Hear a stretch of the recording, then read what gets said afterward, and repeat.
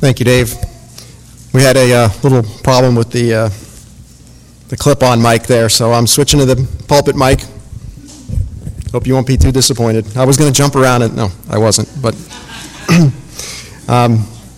so hopefully you can all hear me. So I'm very privileged to be able to open God's Word with you this morning. Dave read for us from Genesis, and the sermon today is going to cover that story from different perspectives. So it starts in Genesis. We're going to look at the book of Malachi, where he refers to that story, and then we'll be in Romans, where Paul also refers to that story. So if you could open your Bibles to Malachi chapter 1.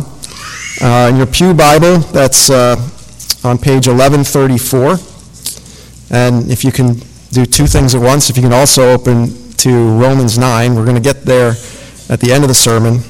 In your Pew Bibles, that's 1347. So Malachi chapter 1, and then Romans 9. And I think it'll be very helpful for you if you can have those in front of you so you can refer to them as we're talking about them. Before I start, let's pray.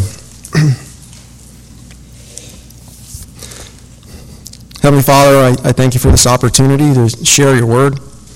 And Father, I just pray that I would be a vessel communicating your truth, Lord, that your word would go forth this morning.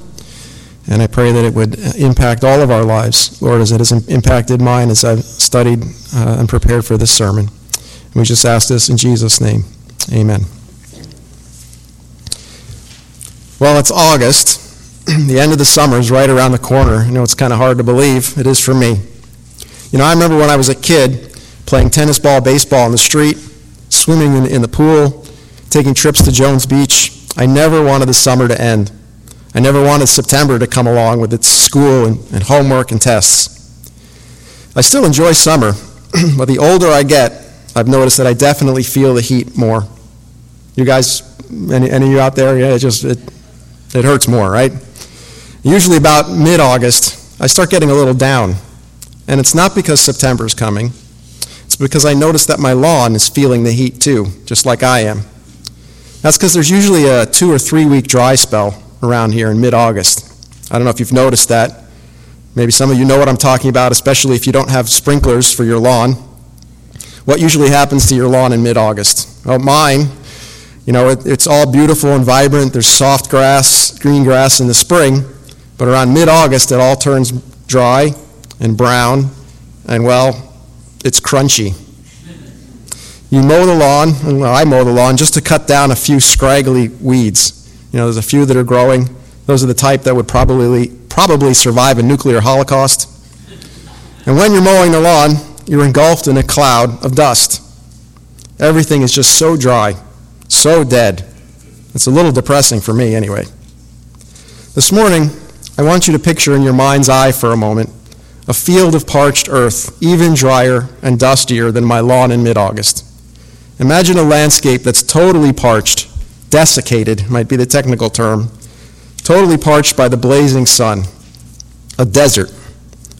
Picture now distributed across that landscape large clay vessels, pitchers, or terracotta flower pots set out on the ground.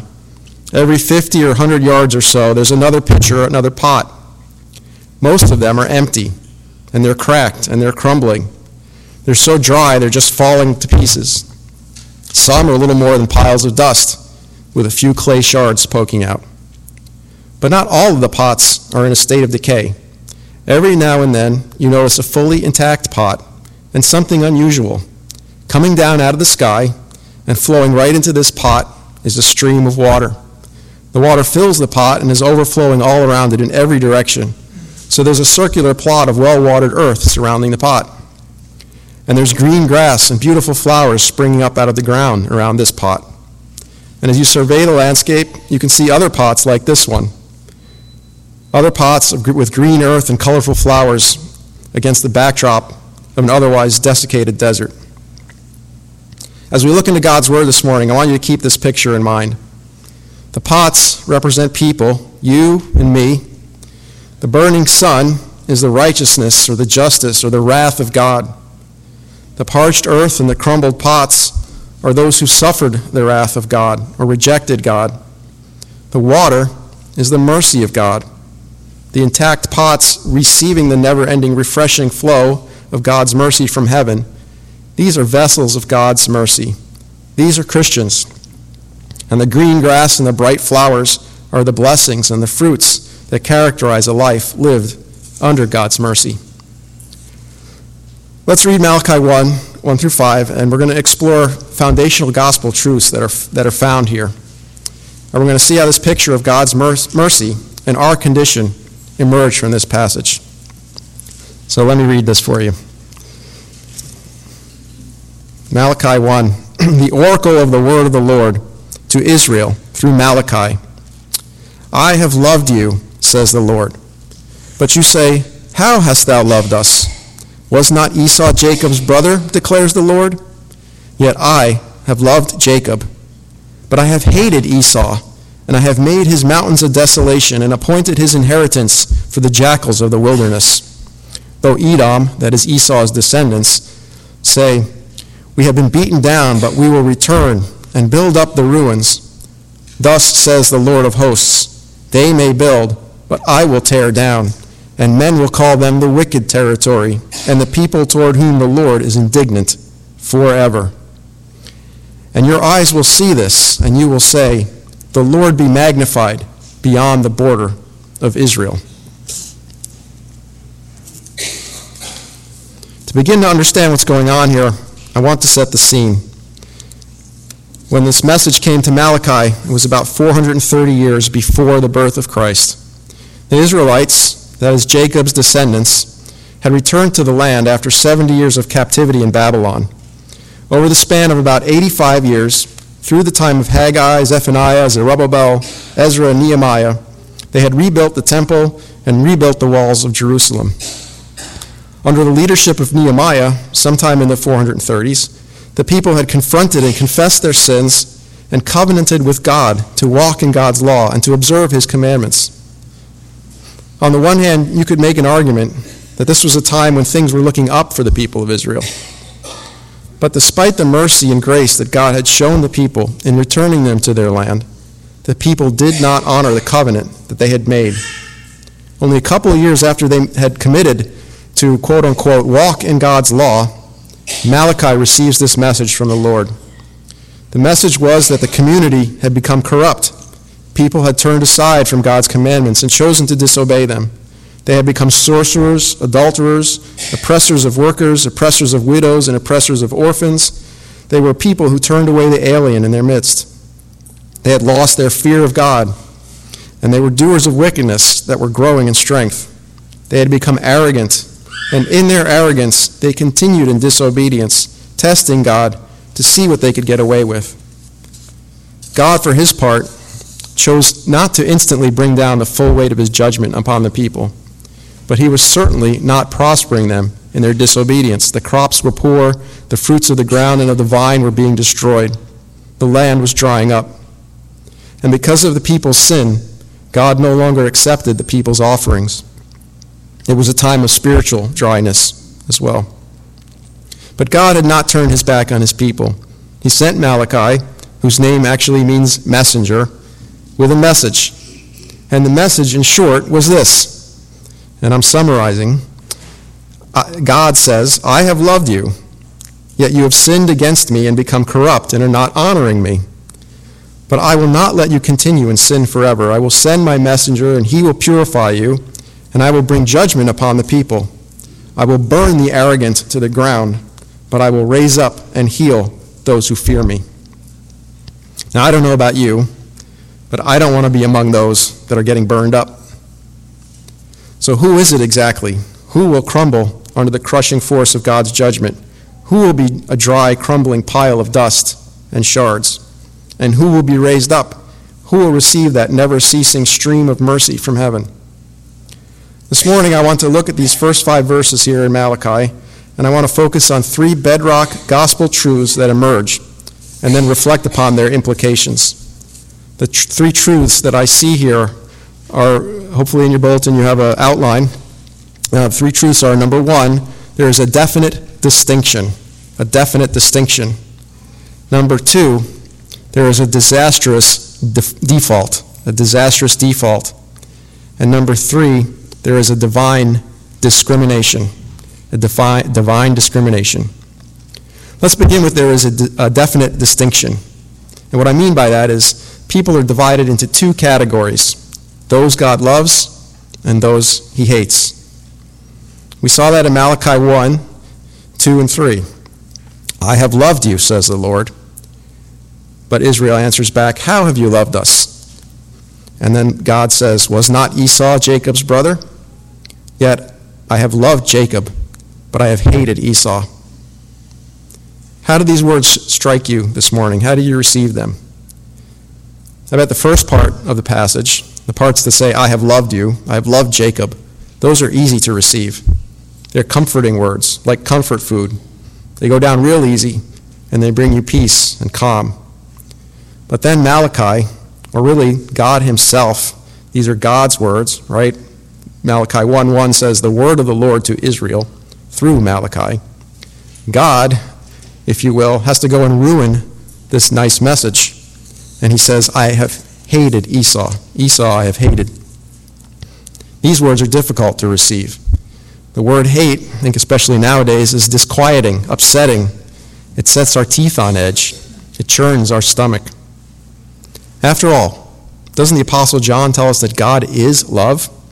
Doesn't he also write that God so loved the world that he sent his Son to die to save the world? Is this the same God who says, I have hated Esau? Well, yes. And we ought not soft pedal the word hate here. We can just take a look at the word itself. Malachi uses that same word again later in his book, or I should say God uses it, in verse 16 of chapter 2, where God says, I hate divorce. I hate divorce. And he's in the middle of a condemnation of men who dealt treacherously with their wives. Now that's a topic for another sermon. But the point here is that God doesn't mean, well, I sort of kind of don't like men dealing treacherously with their wives. I sort of kind of don't really like divorce. I don't quite like divorce as much as I like marriage.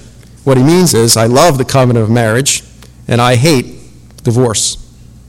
And that's the same word that's used in Esau I have hated. We could also look at the context here in Malachi 1, where God explains very clearly what he means by hate, there in verses 3 and 4. God says, I have made his mountains a desolation, right? They may rebuild, but I will tear down, and men will call them the people toward whom the Lord is indignant forever. God is saying that he has desolated the descendants of Esau, and he will continue to desolate them, and he will always desolate them.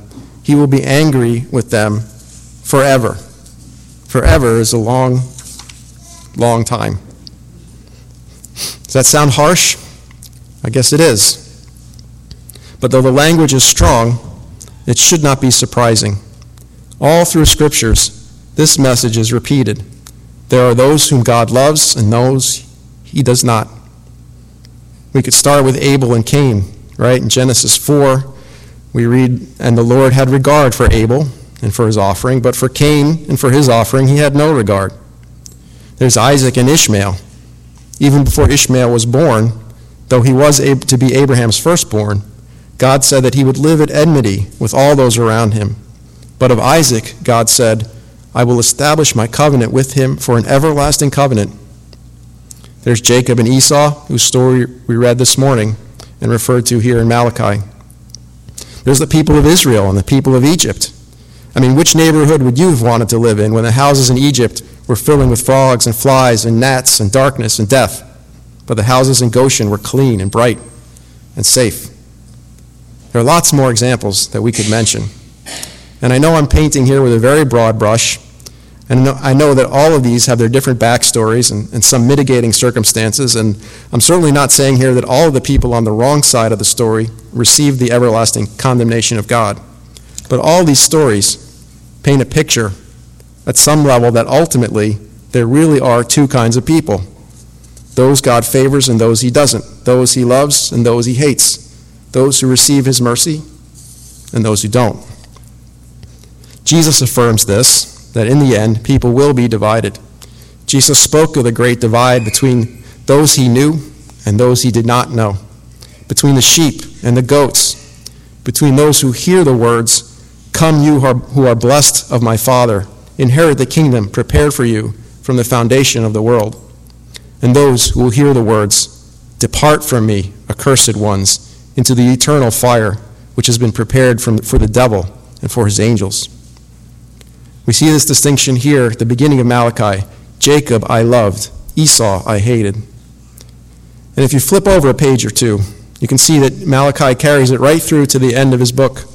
If you look at chapter 4, in verse 1, it says, "Behold, the day is coming, burning like a furnace, and all the arrogant and every evildoer will be chaff, and the day is coming that will set them ablaze, so that it will leave them neither root nor branch. But for you who fear my name, the Son of Righteousness will rise with healing in its wings." For some of us, this may sound like a really basic truth, but it's an important truth. It's a foundational truth. It's a gospel truth. You see the semicolon there back between Malachi 1:2 and Malachi 1, verse 3? There's a semicolon. "I have loved Jacob, semicolon, but I have hated Esau." That semicolon represents a definite distinction with eternal consequences. That semicolon means serious business. You absolutely, positively don't want to see your name on the right-hand side of that semicolon. So there is a definite distinction. There's also a disastrous default. And what I mean by that is, apart from God's mercy, everyone is doomed. Some of us may be squirming in our seats. God hates? I'm still thinking, how can that be? What does that mean? The more I meditated on what God is saying here in Malachi, the more I began to realize that I shouldn't be amazed that God says he hates Esau. I should be amazed that he says he loves Jacob. Let me say that again. We shouldn't be amazed that God says he hates Esau. We should be amazed that he says he loves Jacob. What this passage here in Malachi is all about is God's mercy. God's not giving Jacob and his descendants what they deserved.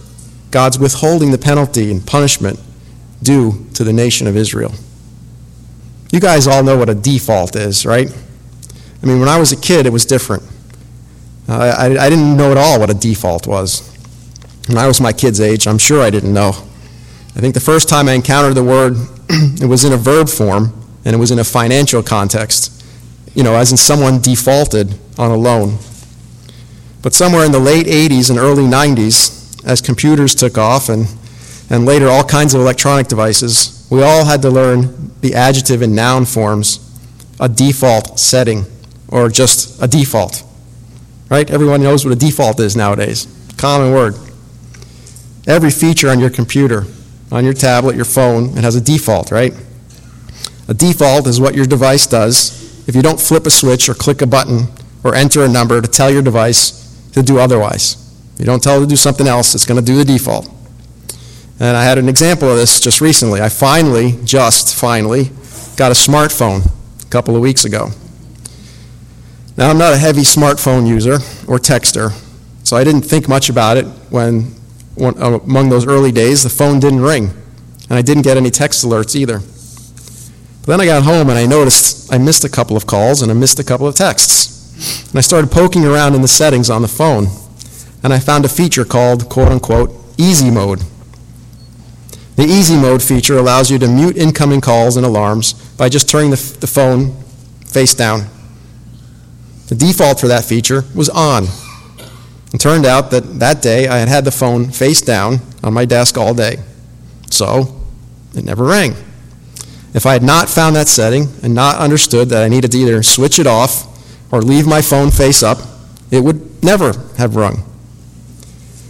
What God is telling Israel here in Malachi, and what we all need to understand when God says, I have loved Jacob, but I have hated Esau, is that in mankind's relationship with God, there is a default setting.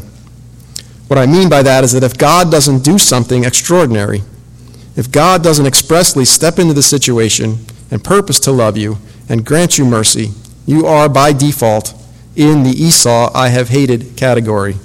You're on the right-hand side of that semicolon. Here's how I get this idea from this passage. We have to follow the flow of the conversation. I have loved you, the Lord says to Israel. The nation of Israel's not so sure. Things aren't going particularly well for them, and it sure doesn't feel like God loves them. How have you loved us? They ask in Malachi 1, verse 2. How have you loved us? And God's response, this might strike you a little strange, God's response, how have I loved you, is, well, look at what I've done to Esau. Was not Esau Jacob's brother, God says, yet I have loved Jacob, I have hated Esau. I have hated Esau, and I have made his mountains a desolation, and men will call them the people toward whom the Lord is indignant forever. And then God says, your eyes will see this, and you will say, the Lord be magnified beyond the border of Israel. Does that strike you as an odd answer to Israel's question? The more I thought about it, it struck me as odd. And I thought about it some more. And I realized God is not saying something along the lines of, look at how badly I've treated Esau. Doesn't that make you happy? Doesn't Esau's fate make you want to jump up and shout and praise my name? That's not at all what he's saying. What he's saying is something more like this. You think you have it rough? No, you don't. See, I love you. You are the sons of Jacob, the children of Israel, my chosen people. How can you tell? Well, take a look at Esau. See how I stripped him of his inheritance? See how I have destroyed Edom, the nation of Esau's descendants? You, Israel, children of Jacob, you disobeyed me, and yes, I allowed your nation to be torn in two, invaded and conquered, and yes, I allowed your people to be taken into captivity. But you deserved all that. You deserved worse. You deserved what Edom got. But look, because I loved you, I allowed you to rebuild. You've rebuilt your temple. You're worshiping me again. I'm giving you opportunity after opportunity. Repent. It says in Malachi 3:7, return to me, and I will return to you. But look at Edom. I brought them low. They might think they will rebuild, but I will level them to the ground again and again. They will be known as the people toward whom I am indignant forever. That, God is saying, that's the default setting. So God's answer to how have you loved us is, you can tell that I love you because you are not getting the default setting. Despite your repeated sin, you have not been forsaken by the Lord. Despite your unrepentant hearts, you have not received the full and forever wrath of God. That's why when the children of Jacob look at the children of Esau, their response should be, the Lord be magnified beyond the border of Israel. Because God did not rain down destruction upon them, but instead has showered them with mercy upon mercy. He has spared them from what they should have received, what all humanity is due by default, the righteous wrath of God. Think for a moment about the backstory here, the story of Jacob and Esau that we read this morning. Yes, Esau despised his birthright. He sold it for a swallow of lentil stew and some bread and water. Everybody knows that. But did Jacob value the birthright any more than Esau? Jacob, after all, fixed the price. In so doing, he devalued the birthright to the same extent as his brother. And later, when it came time to receive the blessing from their father Isaac, part of the story we didn't read this morning, Jacob engaged in conspiracy and deceit, right? He lied to his father's blind face. Did either of them, Esau or Jacob, deserve the birthright? Did either of them deserve their father's blessing? Did either of them deserve God's love? No. But God stepped in, and God showed mercy. He chose to show mercy to Jacob. He stripped Esau of his inheritance. That was what Esau deserved. He gave Esau's inheritance to Jacob. That was a blessing given to Jacob despite Jacob's sin. Where God beat Edom down time and again, he rescued and revived Israel. Where he held Esau's sin against his descendants, he forgave Jacob, and he blessed his children for generations. God is reminding Israel of the covenant he made with Jacob here. God had promised to rescue a people and call them his own and bless them forever. And because God is true to his promises, Israel did not receive the default setting. In Malachi chapter 3, verse 6, Malachi summarizes this idea. He says, "For I, the Lord, do not change," God says. "Therefore, you, O sons of Jacob, are not consumed." God remembered his promise and says, "For I do not change. Therefore, you, sons of Jacob, are not consumed." So there is a disastrous default, and unless God specifically extends his mercy, his love, toward an individual, that individual is doomed. This is a foundational gospel truth. We all need to know and to affirm this, that apart from God's mercy, we stand condemned. All have sinned against God. The wages, the just deserts of our sin is death. All we like sheep have gone astray. We are all dead in our trespasses and sins, but God turned off the default setting. What does it say in Ephesians 2:4? But God, being rich in mercy, because of the great love with which he loved us, even when we were dead in our transgressions, made us alive with Christ and raised us up with him and seated us with him in heavenly places in Christ Jesus. Those of us who are in Christ, we are those pots in the desert, receiving never-ending streams of mercy from heaven, and we are not consumed by the blazing sun of God's righteousness. Instead, under his light, we grow and flourish and produce fruit.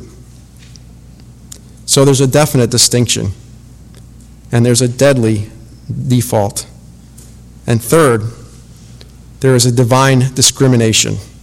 And what I mean by that is, it is God who chooses upon whom he showers his mercy. And here's where we come to Romans 9. Of the three truths here in Malachi, this may be the most difficult for us to wrap our brains around. The deadly default may be the easiest. Once we accept that God in his nature is righteous and just, that he must therefore by his nature punish sin, once we accept that, it makes sense that the default setting for all humanity is condemnation and destruction. And it's not too hard to go from there to accepting that there is a definite distinction. We look around us and we see evil in the world, but we see that it is most certainly more concentrated in some individuals than others. And we can start to convince ourselves pretty easily that some people are more righteous than others, some are more wicked. But invariably, as we turn these ideas over in our minds, two perspectives begin to take shape. One I want to call anthropocentric, or human-centered. The other perspective is theocentric, or God-centered. The anthropocentric understanding is along the lines of God helps those who help themselves. As we read passages in the Bible like the one here in Malachi 4:1 that we just read, "For behold, the day is coming, burning like a furnace, and all the arrogant and every evildoer will be chaff. But for you who fear my name, the Son of Righteousness will rise with healing in its wings." As we read that kind of thing, it's easy for us, I think, to slip into the anthropocentric mode. It's easy to begin to think, if I'm not arrogant, and I don't do evil, and if I fear God's name, then God will show me mercy. But I'm here to tell you this morning that that is inverted thinking. It's backwards. We need to get us out of the center of our thinking, out of the center of our universe, and understand that it is God that is at the center. It's only because God has showered his mercy upon us that we can do true good works, that we can truly fear him, that we can truly stop being arrogant, that we can truly refrain from doing evil. It's only because God has showered his mercy upon us that we can do these things. And the reason I say this goes back to Jacob and to Esau. Look at Romans 9, verse 13. What does it say? "Jacob I loved, but Esau I hated." Paul's quoting here Malachi. And in Romans 9, he's telling us what it means in a gospel context. Paul affirms that there is a definite distinction and there is a disastrous default. But Paul is also telling us here that there is a divine discrimination. It is God who chooses to love. It is God who chooses upon whom he showers his mercy. Paul is telling us that the universe is not anthropocentric. It is theocentric. And I certainly can't say it any more eloquently or any more clearly than Paul does. So here are the words of Paul, the words of the Lord, Romans 9, verses 10 through 16. And not only this, Paul writes, but there was Rebekah, that is Jacob and Esau's mom. There was Rebekah also, when she had conceived twins by one man, our father Isaac. For though the twins were not yet born and had not done anything good or bad, so that God's purpose, according to his choice, would stand, not because of works, but because of him who calls, it was said to her, the older will serve the younger. Just as it is written, Jacob I loved, but Esau I hated. What shall we say then? There is no injustice with God, is there? May it never be. For he says to Moses, I will have mercy on whom I have mercy, and I will have compassion on whom I have compassion. So then, Paul concludes, it does not depend on the man who wills or the man who runs, but on God who has mercy. It does not depend on man, but on God who has mercy. You know, I believe there is free will, that people have minds and they're able to make choices. People can choose what they say and what they do. But I also believe that human will is corrupted by sin beyond the ability of human interventions. What I mean by that is there's no program you can follow, no mindfulness discipline you can submit to, no monastery you can seclude yourself in that can cleanse your will. In your natural state, your will is free to choose the right. You have that liberty, but you do not have the ability to choose what is truly right. Think about it, everything you do is tainted one way or another by sin. Even the good things, quote unquote, we do. We are by nature self-centered, self-serving, prideful, approval-seeking, satisfaction-seeking, even when we're doing good things. Malachi and Paul, when they point to Jacob and Esau, are pointing to the same gospel truth, that it is God who initiates, who reaches down and plucks out a chosen people, who calls them out from among the condemned, and who makes them new creations, able, by his work in and through them, to do the good works that he has already prepared in advance for them to do. It's Ephesians 2:10. Back to the image I described at the beginning. It is God who chooses to shower his mercy upon pots of his choosing to save them from the blazing heat of that burning day of judgment and to cause growth and fruit in their lives. As Paul says a little further down in Romans 9, verses 22 through 24, that God, willing to demonstrate his wrath and to make his power known, endured with much patience vessels of wrath prepared for destruction. That's the default setting. But he did so to make known the riches of his glory upon vessels of mercy, which he prepared beforehand for glory, even us whom he called, not from among the Jews only, but also from among the Gentiles. These are the truths of Malachi 1, the first 5 verses. They are the truths of the whole testimony of Scripture, and they are foundational gospel truths. What are we to do with these truths? Well, for those of us upon whom God has showered his mercy, we are called to respond as devoted disciples.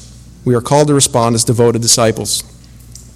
If you are a believer, if you know that you know Jesus, and Jesus knows you, that you love God and God loves you, then you are one of the chosen of God. You have received mercy upon mercy, showered down upon you from heaven. That doesn't mean your life is perfect, not even close. We know that on this side of heaven we will have trouble, sometimes profound trouble. But what it does mean is this: as a chosen one of God, God has opened your eyes to see, and he's opened your ears to hear. He's opened your mind to understand spiritual things, and your heart to receive spiritual instruction. You once were lost, but now you're found. You once were dead. You once were dead, but now you're alive. You know, some scientists estimate that in the history of the earth, there have been somewhere around 108 billion people that have ever lived on this planet. About 108 billion people. That's a big number. If I had a nickel for every time, if I had a nickel for every person that has ever lived on the earth, and I laid those nickels down next to each other, side by side, I'd have to make 57 trips around the world until I ran out of nickels. 108 billion nickels. It's a lot of nickels. Now think about it. Out of all those people across all time, 108 billion, God chose Jacob.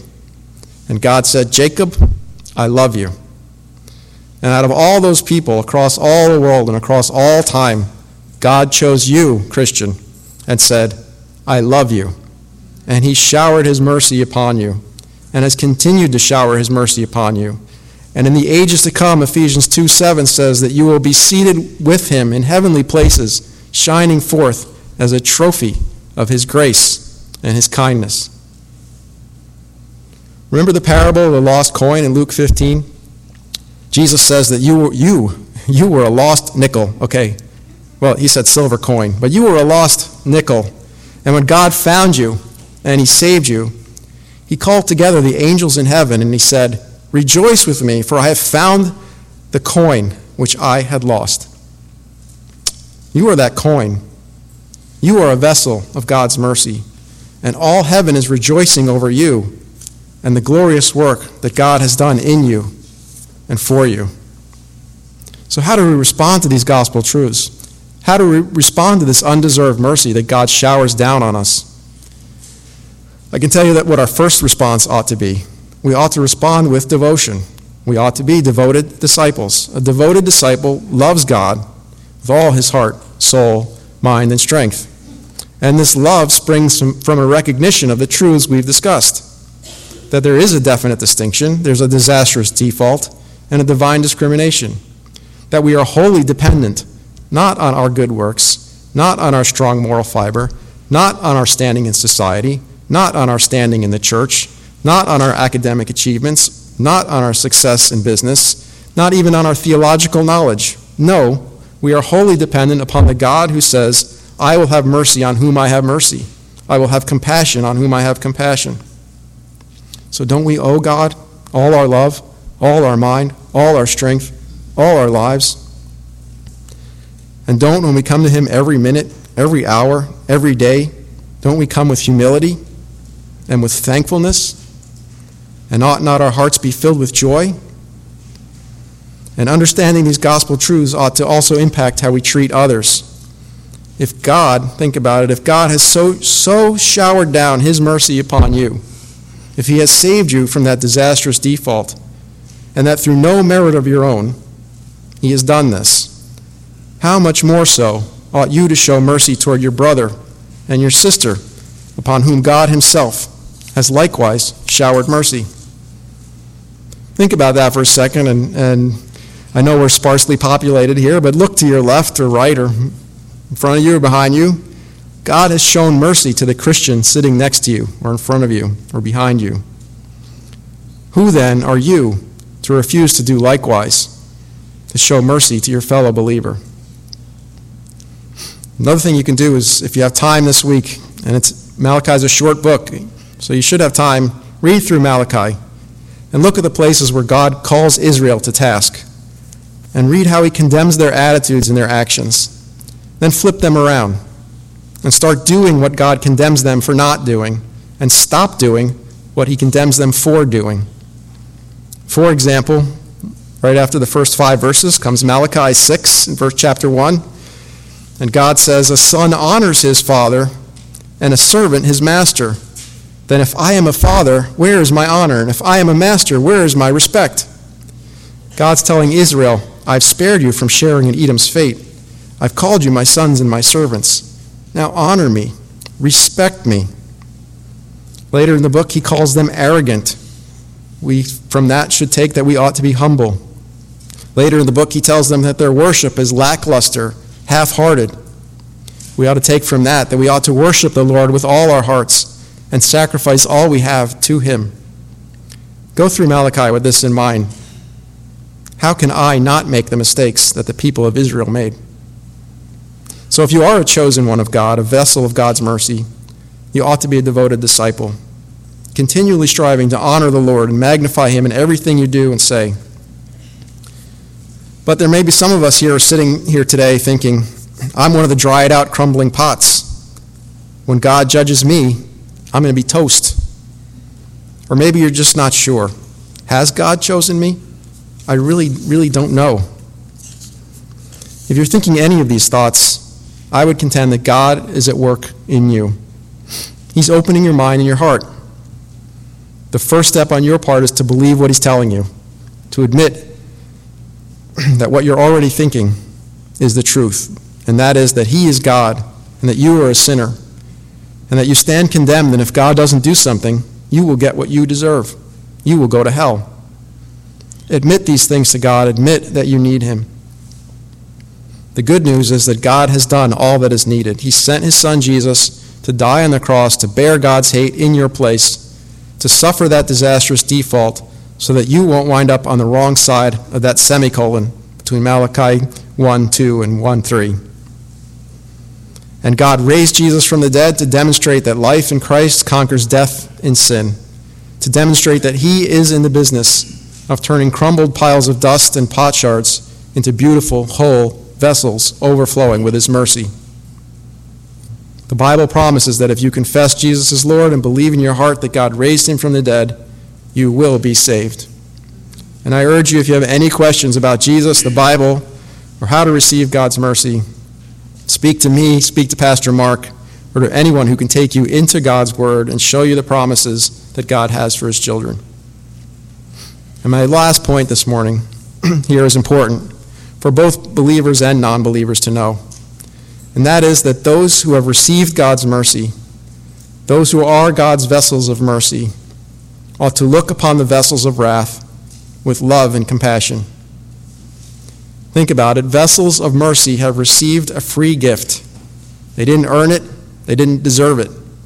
They received a free gift, and they've been told to share it. And they can look around and see so many who need it. In their devotion to God and in their humility and thanksgiving and joy that they have as a result of these gospel truths, vessels of mercy should be all about spreading God's mercy, all about being channels through which God's mercy can be carried to a world in desperate need. I want to close with Paul's words from Romans 9 as he thinks about the unbelievers, the vessels of wrath in his life. That's starting in verse 1 of Romans 9. Gives the idea of the attitude that we should have as Christians toward those who do not believe. Paul says, I am telling the truth in Christ. I am not lying. My conscience testifies with me in the Holy Spirit that I have great sorrow and unceasing grief in my heart. For I could wish that I myself were accursed, separated from Christ for the sake of my brethren, my kinsmen, according to the flesh.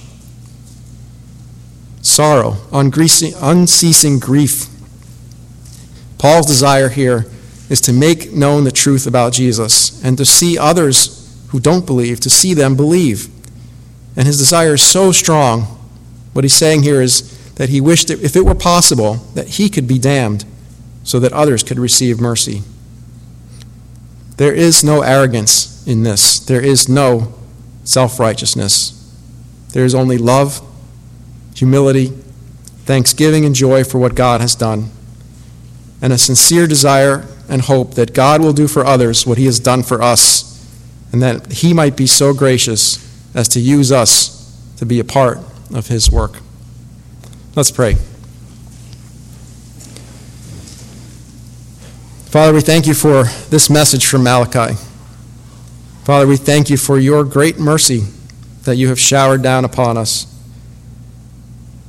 What an amazing thing it is that you have chosen us, that you have not condemned us to what we deserve. This morning we just want to give you all the praise and all the glory. We want to respond in all humility, without arrogance.